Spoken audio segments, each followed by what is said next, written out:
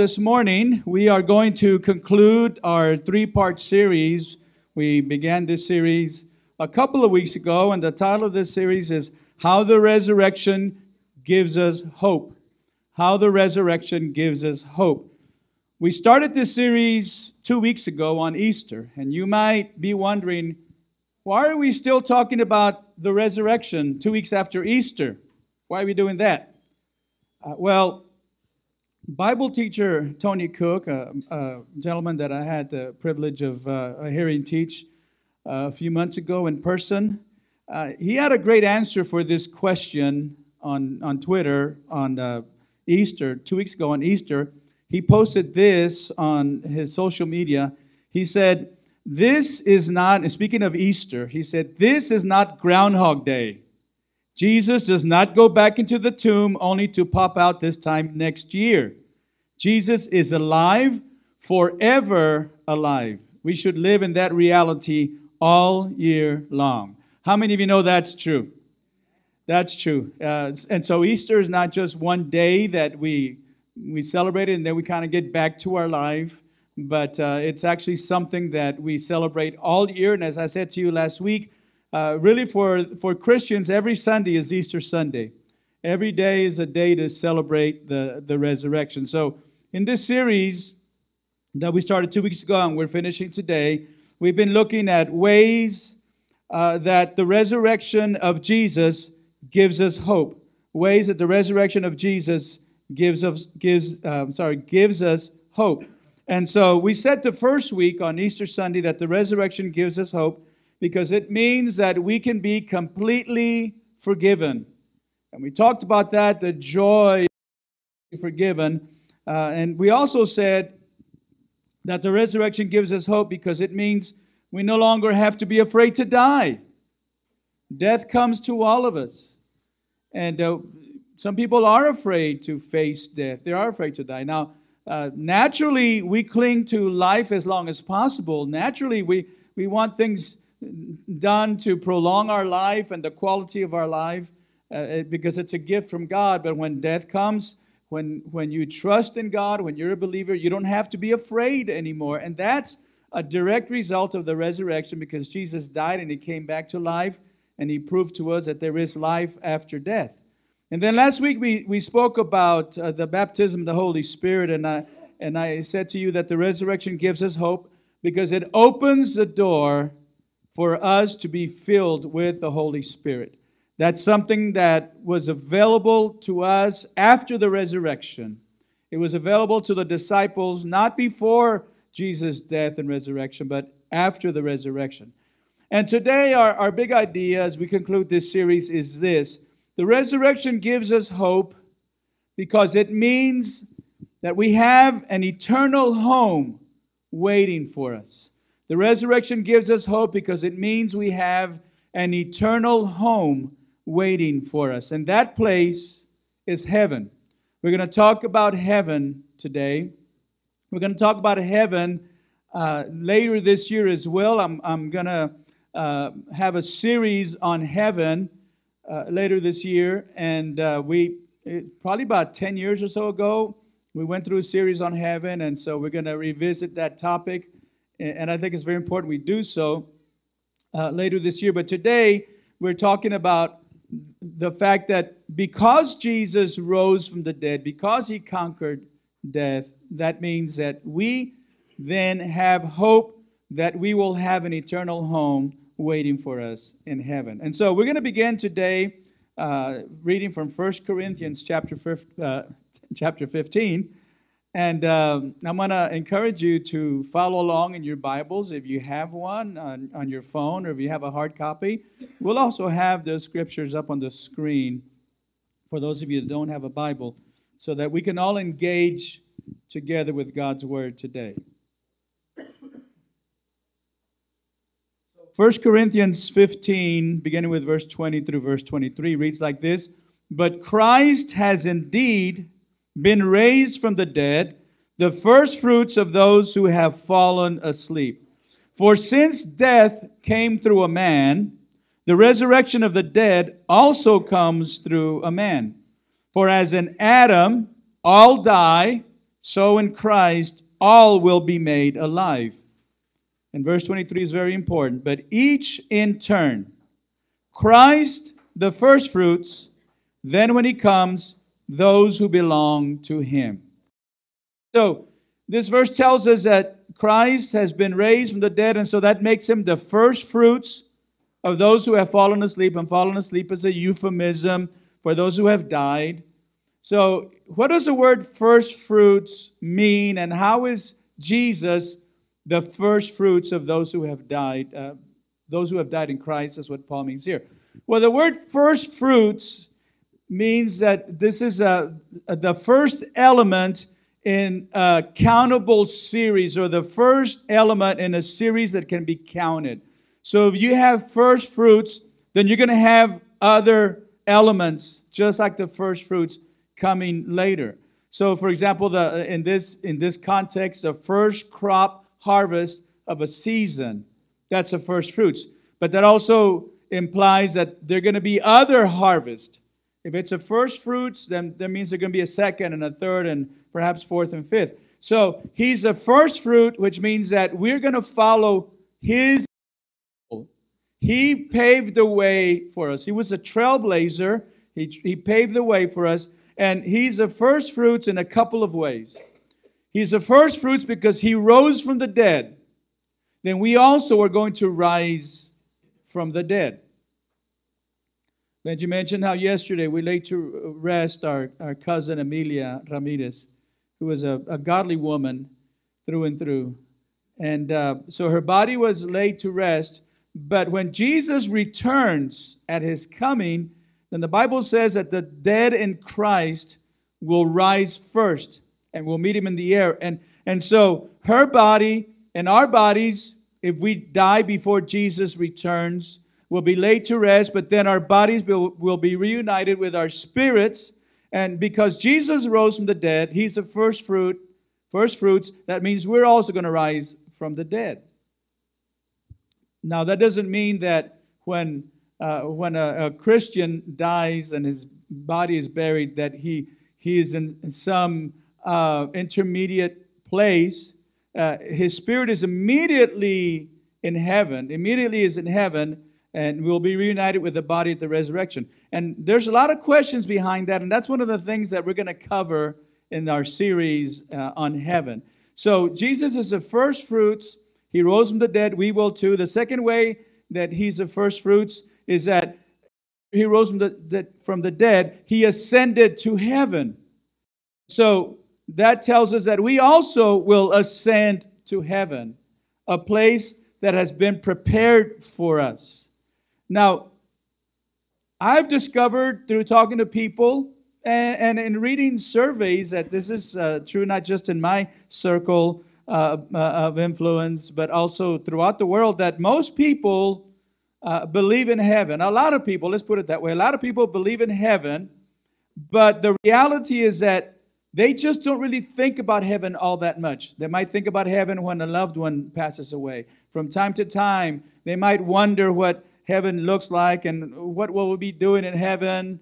But usually what happens is we're so busy with our earthly life that heaven is just an afterthought. We don't think about it regularly. And I think that's a mistake. I don't think that's what God intended for our lives. And I'll tell you because of what. Go to the Colossians. Colossians chapter 3, verse 1. Look at this. Colossians 3:1. Paul wrote this: since you have been raised to new life with Christ, set your sights on the realities of heaven. The realities of heaven, where Christ sits in the place of honor at God's right hand. Even back then, Paul was addressing a problem, an issue that continues today that I've just described, where we just get so busy with our earthly lives that we don't think about heaven. And Paul is saying, no, that's a big mistake. Set your minds on the things that are up. Set your minds on heaven and the reality of heaven. And I think it's important because this should not be an afterthought, but it's a place that we're going to be. If we are followers of Christ, we're going to be there for all eternity. It would be like, um, let's say that a team of astronauts that NASA is preparing to go to Mars. They have this 5-year plan in which they prepare they prepare all the logistics of it, all the scientists but also they prepare the astronauts, and they practice and they plan and for 5 years, and finally the day arrives in which the astronauts are going to Mars. They're going to land on Mars and be there for a few days. And so they're being interviewed, and a reporter asked the astronaut, so what do you think you're going to find in Mars? What are you expecting to see in Mars? And what would we think if they were to say to the reporters, well, I don't know, we never really talked about Mars. We just got ourselves ready, went through all the things that we go, but we really discussed Mars. We would think, well, that's odd. You think they'd really study it and know what's, every detail about what's happening in Mars? But that's the way it is for Christians. We expect to go to heaven, but we don't really think about it, and it doesn't bother us. It's like, what's heaven going to be like? Well, I don't know. I've heard this and I've heard that. And so we don't get too excited about heaven, and I think that's a mistake. We don't get too excited about heaven because, let's face it, a lot of people have a faulty image. They have a wrong image of heaven. In some cases, they've been taught some things about heaven that aren't necessarily true. We'll talk about some of them here in a minute. In other cases, they and all of us, we do this, we might have heard some things that aren't true about heaven, and then what we don't know, we kind of fill in the gaps ourselves. We kind of fill in the gaps with our own ideas, with our own interpretations, and we think, well, apparently everybody goes to heaven. If you believe every sermon that's preached at every funeral, then everybody's going to heaven. We want to believe that, right? But we have faulty ideas, wrong ideas about heaven. I read a story about a well-known preacher here in the U.S. He tells a story about when he was in junior high school. He attended a Christian school, and he was in the choir. And so, when I read the story, I thought it immediately resonated because I know all about junior high boys in a choir class. I know what they're like. Ask Ricky. He was one of them in my choir class. And he was in a large choir class where the guys, they were a handful. So I immediately thought, okay, I understand the context. It totally makes sense. So he was in the choir, and he said one day the boys were misbehaving, and the teacher was trying to get control of the class. Christian teacher in a Christian school, boys choir class. And finally, their teacher said in exasperation, she said this to them. She said, you better start singing like I'm telling you, because if you have any plans for going to heaven, that's all we're going to be doing up there. And and this preacher says, well, I thought, he was in junior high, I thought, well, that's heaven. I don't want to go to heaven. And I have to agree with him. If that's all we're going to be doing in heaven is singing, then I don't know that I love to sing. I love to sing. But I don't know, if that's all we're going to be doing, I don't know if I want to go there. Because I've heard people say, in heaven, we're going to be worshiping God 24/7. Well, I love to worship God, but really, is that all we're going to do? Does the Bible say that's all we're going to do? No, the Bible doesn't say that. But we kind of fill in the gaps with our own ideas and our own interpretations. When we get to heaven, it's not going to be all white. People think everybody's going to be wearing white. Everything is going to be all white. Well, that's boring. Would you like to be in a place where everything is white? All the clothes, all the walls, all the furniture, everything is white? I like some color, I like some variety, and I think God does too. Go somewhere, anywhere other than San Angelo. You'll see green, and you see rolling hills, and you see colors, and you see leaves. The changing of colors, and so on. But heaven, people say, well, it's just going to be a white, or they say you're going to have wings. Well, let me tell you, you're not going to have wings in heaven. You're not going to be an angel either. When people die, they don't become angels. It doesn't happen. You're not going to be a chubby little cherub in heaven. You're not going to literally wear a white robe. The Bible tells us that of people in heaven who are wearing white robes, and that's symbolic. It's symbolic. You're not going to float on clouds. You're not going to automatically know how to play a harp. I think the harp is a beautiful instrument, but I don't want to be playing a harp on a cloud, 24/7. I can't think of anything more boring than to be in a colorless place on a cloud playing a harp 24/7. I mean, that makes me not want to go to heaven. But thank God that that's not what heaven is. Heaven is going to be something spectacular, something beyond our imagination.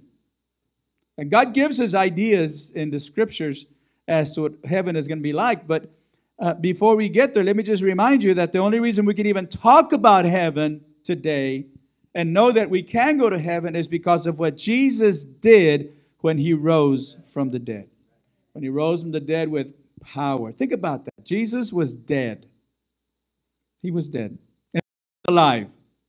Jesus was dead, which means no brain activity, no breathing, no growth of any kind. He was dead. In 1989, when my brother Osiel passed away, he was 32 years old. He died of a brain aneurysm. And my dad and I flew down to Austin. Back then they had one of those little propeller planes between flights between here and Austin. We flew to Austin, and we got in to see him and Sandy, his wife, and spoke to the doctor, and the doctor said, he was a young man. I remember thinking, this guy is young. And so he said, your brother is brain dead. There is no brain activity. We've run these tests. And then he said, and he even showed me the charts. Well, I didn't know what it meant.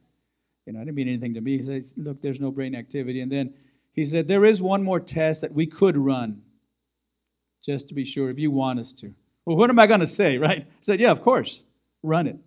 So they ran it. A couple of hours later, came back. There's absolutely no brain activity. He's brain dead. That's the way Jesus was. That was the first death in our family. It was really hard for us.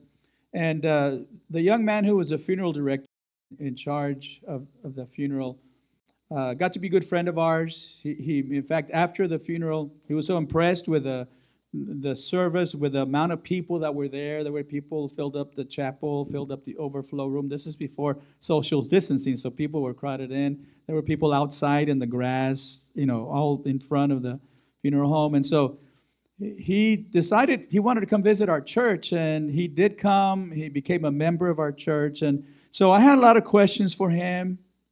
It was our first really close encounter with death.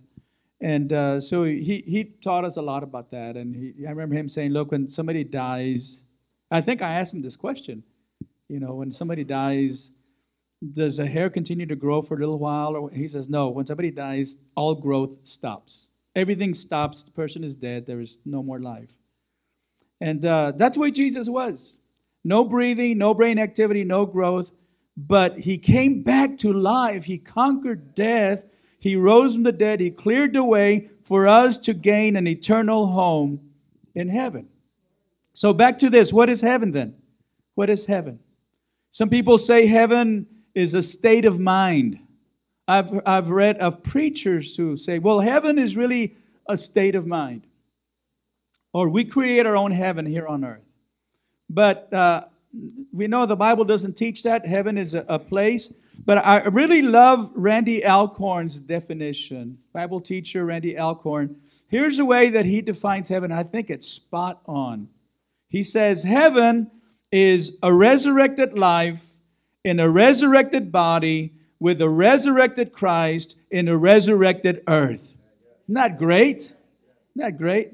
That's heaven. Would you read that with me? Read this with me. Here we go. Heaven is a resurrected life in a resurrected body with a resurrected Christ in a resurrected earth. Every one of those phrases is important because we're going to have a resurrected life. We're going to have a body, a literal body. We're going to be, and this is the most important part of heaven, with Jesus Christ, the resurrected Christ, and we're going to be in a resurrected earth. What a lot of people don't realize is that heaven is really the new heavens and the new earth. that right now heaven and earth are separated. God's going to bring them all together. So heaven is going to look a lot like what we see here, but better. The idea, God wouldn't call heaven the new earth if He didn't want us to use our imagination with our current earth to get an idea of what heaven is going to be like. So heaven is a real place. Heaven is a real place. Listen to the words of Jesus on the night before He was crucified in John 14. I want you to notice what Jesus told His disciples. He was crucified. He said this, "Do not let your hearts be troubled. You believe in God, believe also in me. My Father's house has many rooms. If that were not so, would I have told you that I am going there to prepare a place for you? And if I go and prepare a place for you, I will come back and take you to be with me, that you also may be where I am." Now, in these 3 verses, twice Jesus calls heaven a place. I am going to prepare a place. And if I go and prepare a place. So He means that heaven, and He also says, my Father's house, telling us it's a place. He's telling us that heaven is a real place, as real as San Angelo, Texas, as real as Dallas, as real as New York City or Chicago or any other place. Heaven is a place. The place called heaven is as real as the place we call our city and our home. It's a real place and is filled with real people. Some of you have loved ones who died in Christ. I say this to you often. That's a phrase that Paul uses to identify and to define Christians, people who follow Christ, people who have surrendered to Christ. He uses the phrase in Christ. If you are in Christ, you are a new creation. And so Paul teaches that people who have died in Christ, and those are some of your loved ones, are in heaven today. And the Bible also tells us that heaven is a dwelling place of God. His throne is there. The angels are there. And most importantly, Jesus is there. So heaven is a real place. It's where Jesus is right now. It's a real place filled with real people. And the Bible pictures it as a great city filled with all of God's people. In Hebrews 11:10, we read that for he, speaking of Abraham, for he was looking forward to the city with foundations, whose architect and builder is God. So heaven is a city. It's going to be another part of Hebrews tells us it's a country.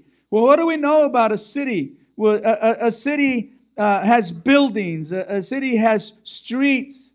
A city has businesses. A city has people in a city. What do we know about countries? Well, countries have government and countries have boundaries.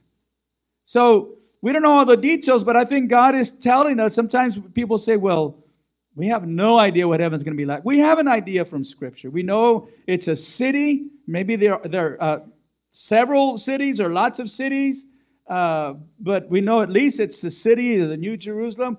We know that it's a country. And so what this heavenly city and this heavenly country are going to look like is it's going to be a place with no crime, with no violence, with no hospital or clinics. There will be other buildings, but no need for hospital or clinics.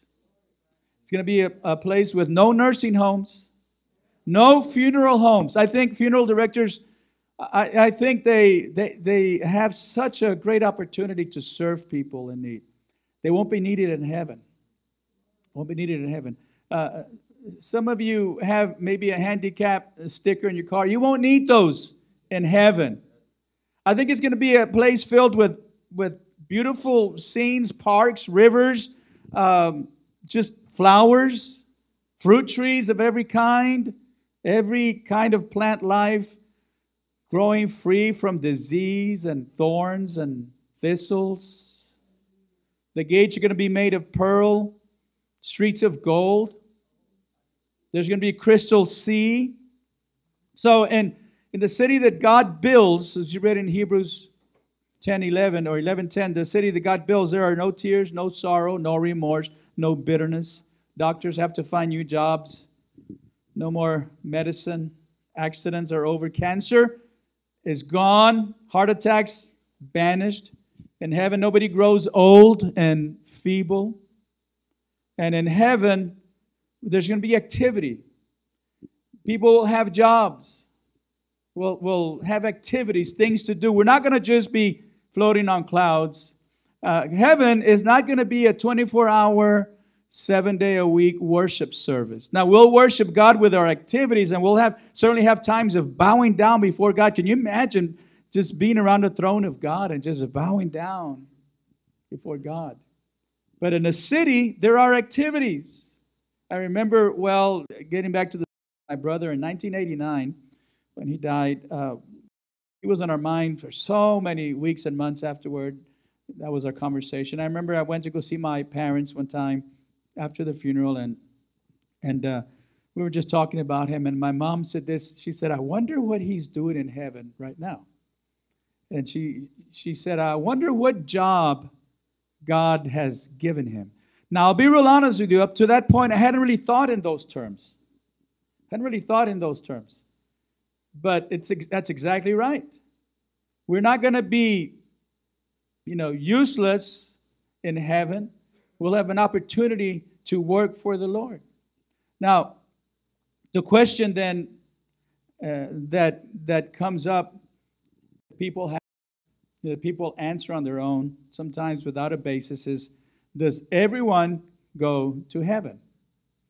Does everyone go to heaven? Like I said earlier, based on some of the funerals that we hear, some of the sermons that we hear in funerals, the answer appears to be yes, but that's not the real answer. That's the answer that a lot of people want to believe. And this goes back to really the beginning of the church. Christians have not only wanted God to save everybody, but they've gone on to argue that the Bible says that God will save everybody. This is a view of salvation called universalism. Universalism believes or teaches that everybody goes to heaven, everybody's saved because God wants you to be saved, and so even if you don't want to be saved, you're going to be saved. And so this teaching goes back really, like I said, to the beginning of the Christian era, of the church. There were some Bible, let me put it this way, some of the early church fathers that taught this. But where do people get this idea? One of the early church fathers that taught this was a man by the name of Origen, who lived in he was born in the year 185 AD. And he taught this, or he seemed to teach this. His teachings were a little bit complex. But where did he and where do others get this idea? Well, surprisingly, a lot of them use the Bible to arrive at something that they really want to believe. And one of the verses they use is the one that we read at the beginning. So if you go back to 1 Corinthians 15:22, we read this: "For as in Adam all die, so in Christ all will be made alive." Now people look at that and say, "Oh, see, so just like in Adam, sin came to the earth into the earth through Adam, and Adam all died. So in Christ all will be resurrected." And so by itself, that verse could mean that, but the context doesn't support that interpretation. It's so important when we read the scriptures to not just read one verse, but to get a bird's eye view and read the context. Because when Paul, let me ask you this question. You don't have to answer it, just a rhetorical question. But in this passage, we read more of this passage at the beginning with verse 20 through verse 23. And in this passage, what is Paul talking about? Well, he's clearly talking about the resurrection of believers. He's talking about specifically the resurrection of Christ and the resurrection of Christians, the resurrection of believers. In fact, he says this in the very next verse. Look at 1 Corinthians 15:23. The very next verse, he's after he says, "So in Christ all will be made alive," but then he really clarifies it in verse 23. "But each in his own turn, Christ the firstfruits, Then when he comes, here it is, those who belong to him. Those who belong to him. That is those who die in Christ. Those who are in Christ when they die. Those who have surrendered their lives to Christ and have trusted in Christ for their salvation. So again, who gets to go to heaven? Well, again, it depends how you respond to Christ. Depends how people respond to Jesus. A lot of people have different opinions of Jesus. Some people listen to his teachings and they say, well, he's a great teacher. And that's as far as they get. Or they look at his miracles and they say, wow, he's a great miracle worker. He does all these miracles. And some people focus really on him. When they think about the cross, they don't think about how he died on the cross for our sins. They think about how he was executed because he was a revolutionary. He died for a cause. He was a martyr for a cause. And so people might have all those beliefs, but the resurrection, though, the resurrection changes everything. The resurrection is a single witness to the deity of Jesus, more than any other witness. Because if Jesus were any less than God, he couldn't have risen from the grave. He couldn't have risen from the dead, but he did, which means that Jesus is God. And if Jesus is God, then God came to earth. He stepped out of space and time, and he clothed himself, as Paul says, with human flesh. And he did so to fulfill this mission, to buy our salvation so that you and I would have not just a relationship with him, but would be set free from sin. So we would have victory over sin, and we would be able to enjoy eternity with heaven. And the obstacle in the way is sin. Sin is the one obstacle in the way of us living the life that God intended for us to live. It stands in the way of heaven. Sin stands in the way of meeting Jesus face to face. So God sent his Son to remove that obstacle of sin. And he raised him from the dead to prove that new life is possible. So the person who believes what I've just explained from Scripture, who places his faith or her faith in Jesus Christ, not in rituals, not in a person, in an institution, an organization, but in Jesus alone as a Savior, Jesus who died for our sins and was raised from the dead, that person enters into a new relationship with God. The old things are passed away, and everything becomes new, Paul says. And that person, if that person perseveres to the end, because Jesus said that he who perseveres to the end will be saved, then that person will experience heaven, fully entering into heaven one day soon. So here's what I'm telling you. Heaven is for those who have trusted in Jesus as their Lord and Savior. Heaven is for those who have trusted in Jesus as their Lord and Savior. And that means, I don't have time to cover what it means to trust in Jesus.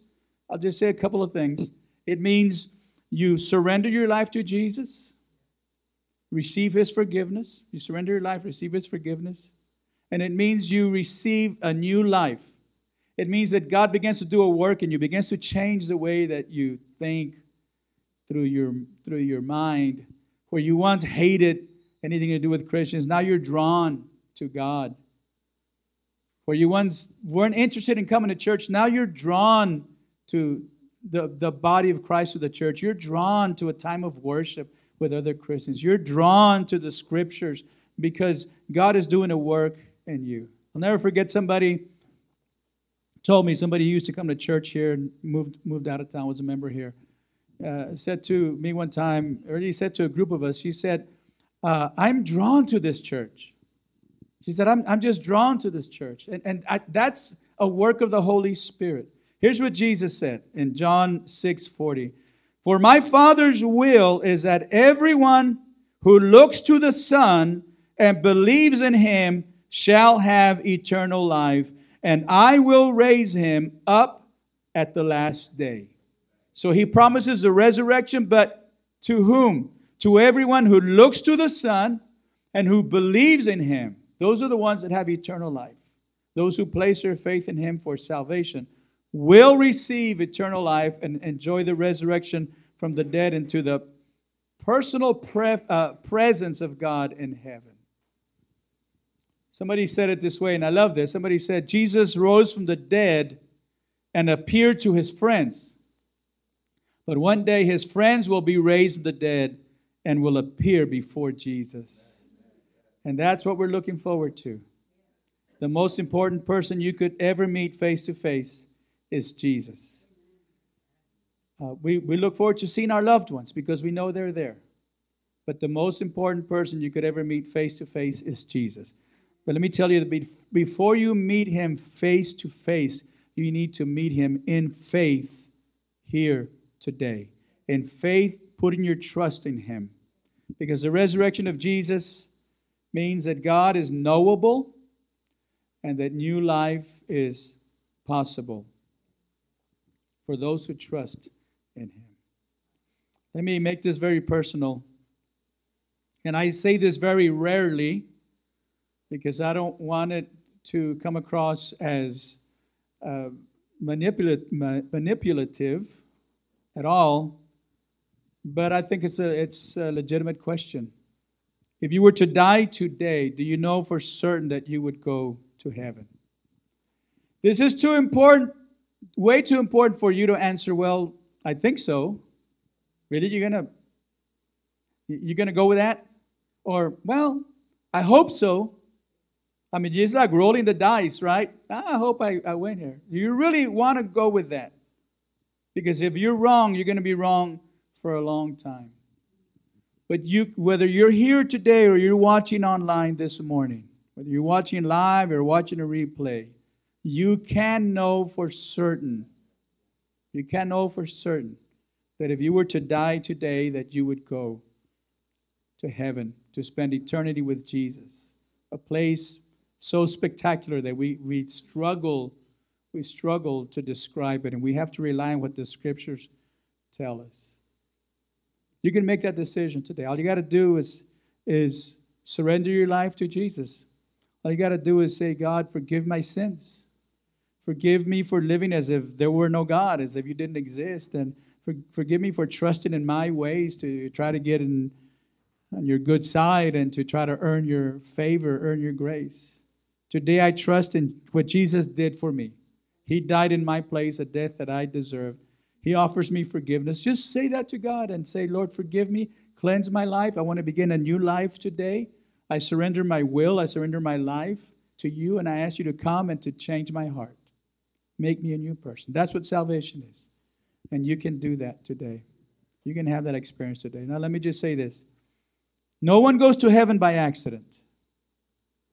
No one goes to heaven by accident. Heaven is God's prepared place for prepared people. Let's prepare today. Would you bow for prayer? If there's someone who is listening today, whether someone here in this place or someone who is watching online, you're ready to make that decision, then I'm going to ask you to take a bold step of faith. With eyes closed so you don't feel like you're being signaled out. With your eyes closed, I want to ask you, is there someone here today who is ready, who is ready to say, I surrender my life to God from this day forward? I'm asking God to save me. If that's you, just raise your hand. We're not going to ask anything else if you just want to pray for you. Yes, somebody else. Anybody else? Be bold, be brave. Don't leave this to chance. Anybody else? Hands up in the air saying, I'm ready to give my life to God. Maybe you're watching at home. I see those hands. God bless you. Maybe you're watching at home. You also can make this decision. We've had some people here raise their hands and say, I'm ready to surrender my life. I'm ready to start a new life with Jesus. You at home can do this right now as well. Whether you're in your living room, you're watching, or maybe you're in another room, another location, but you're hearing, and what you're feeling today is the tug of the Holy Spirit on your heart. Say yes to Jesus today. Surrender your life to Him. Just tell Him, as we pray here in a moment, just tell Him, God, forgive my sins. I surrender my life to you and I start a new walk with you today. I want to pray with you. I want to invite you all to stand together. We would right now. So we go to the Lord in prayer. Father, we come before you, Lord. And I thank you, God, that because of the resurrection of your Son, we have the hope of an eternal home, a real place in heaven. Lord, we don't want to just go to heaven because we're afraid to die, but we want to go there because we know what that means. It means that we enjoyed a life with you here on earth. And so right now I pray for that man, that woman, the people here in this building, others who are watching online, who have decided, I'm giving my life to the Lord. Lord, I pray that as they surrender their lives to you, they would know without a doubt that their sins are forgiven. That your love, the love that sent Jesus to the cross, is fully for them and in them. Come on, just ask God, Lord, come into my life. Just ask Him in your own simple way. Ask Him, God, forgive my sins. Forgive my past. I want to be a new person. I want to be changed by the power of your Holy Spirit. Just tell Him, Lord, save me. Save me for myself, for my sin, for my past. Change me. Bring the joy that I have needed, the peace that I have needed. Lord, we thank you for these prayers that are being raised up to you right now, Lord. They're being raised up to you, and they come up to you like a sweet aroma. Hearts that are humble, hearts that are repentant before you, God. Thank you for what you're doing. Thank you. Right now, lives are being changed. Right now, something is happening in the heavenlies, and something is happening in the lives and hearts of those who are surrendering to you right now. Thank you, Father, for those today who have taken this step. Thank you for those who have taken this step. We bless you. We bless you. If you prayed that today, just tell you, if you prayed that today and you believed it with all your heart, you believed in, you may not have understood, maybe not even understand every detail about salvation, but you know that you surrendered your life to God. I want you to know that God has touched you, God has saved you, God has forgiven you. From this day forward, follow Him with all your heart. I want us to finish our time together singing that song that we sang earlier about the goodness of God. Heaven is a prime example of the goodness of God. But here on earth, folks, it's not bad when we're with Christ and in Christ. So let's worship Him today. Bethany, come and lead us in this song.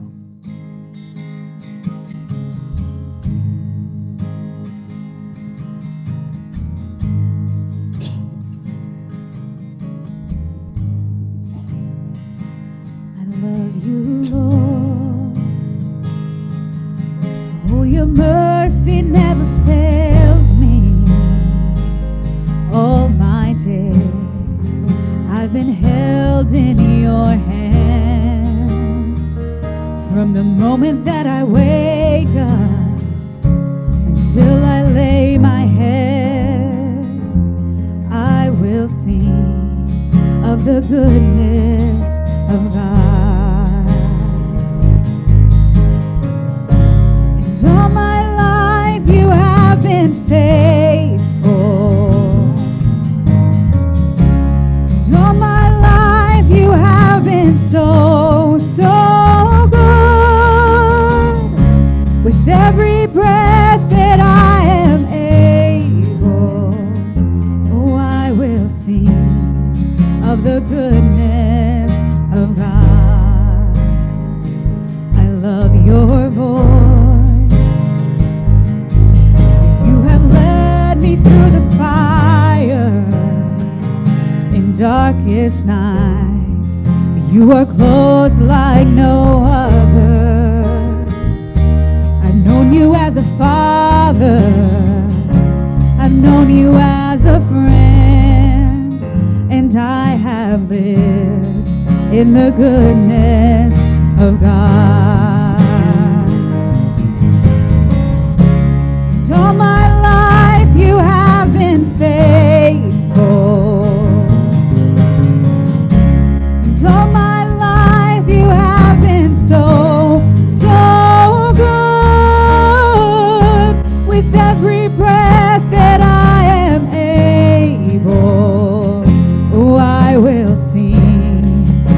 goodness of God. And all my life you have been faithful. All my life you have been so, so good. With every breath that I am able, oh, I will sing of the goodness of God. Your goodness is running after, it's running after me. Your goodness is running after, it's running after me. With my life laid down, I surrender now. I give you everything. Your goodness is running after, it's running after me. Your goodness is running after, it's running after me. Your goodness is running after, it's running after me. With my life